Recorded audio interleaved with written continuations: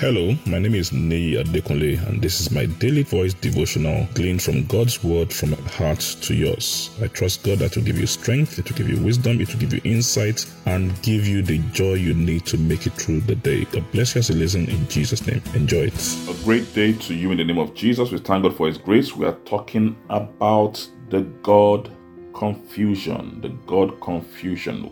There's a lot of misconception about God, and we need to clarify this thing. When we're not clear about the God we're serving, who our God is, then the foundation of our faith, the foundation of our hope, the foundation of our expectation is faulty. Everything is faulty. We are standing on sinking sand.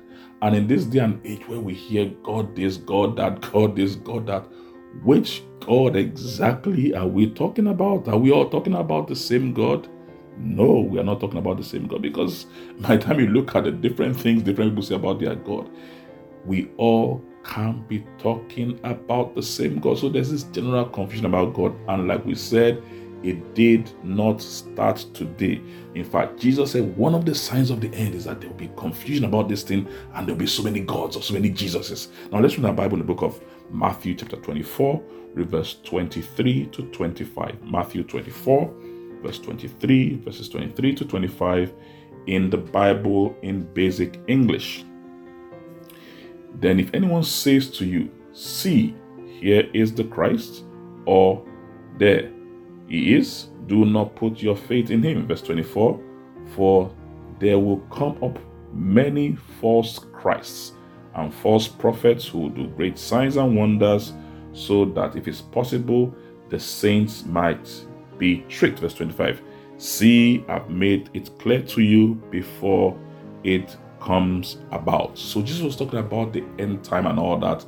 And this confusion about who God is, who Jesus is, and different things happening and all that.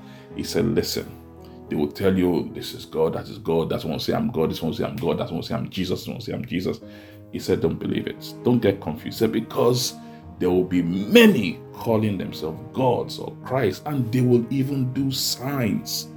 They will do wonderful things and all that. He said, but believe me, that is not the mark. He said, in fact, saints, those who know the true God, because what they see, they will be deceived. He said, but I'm telling you this beforehand. So it's important, especially if Jesus said saints would be deceived by this thing if you're not careful. They will need to understand and truly know who God is, who Jesus Christ is, so that we are not victims of this God confusion. There could be many gods. Believe me, there is only one true God. And I pray in the name of Jesus, your faith, your hope will stand in this one true God, in the wonderful name of Jesus. God bless you. Enjoy the rest of your day. I'm sure the word you heard today has been a blessing to you. The way we maximize God's word, the effect of God's word in our life, is by putting it into practice and by sharing it with others. Please ensure you put this into practice and please share it with others. And I trust God that the full benefit of the word will be seen in your life in Jesus' name. Thank you very much and have a wonderful day.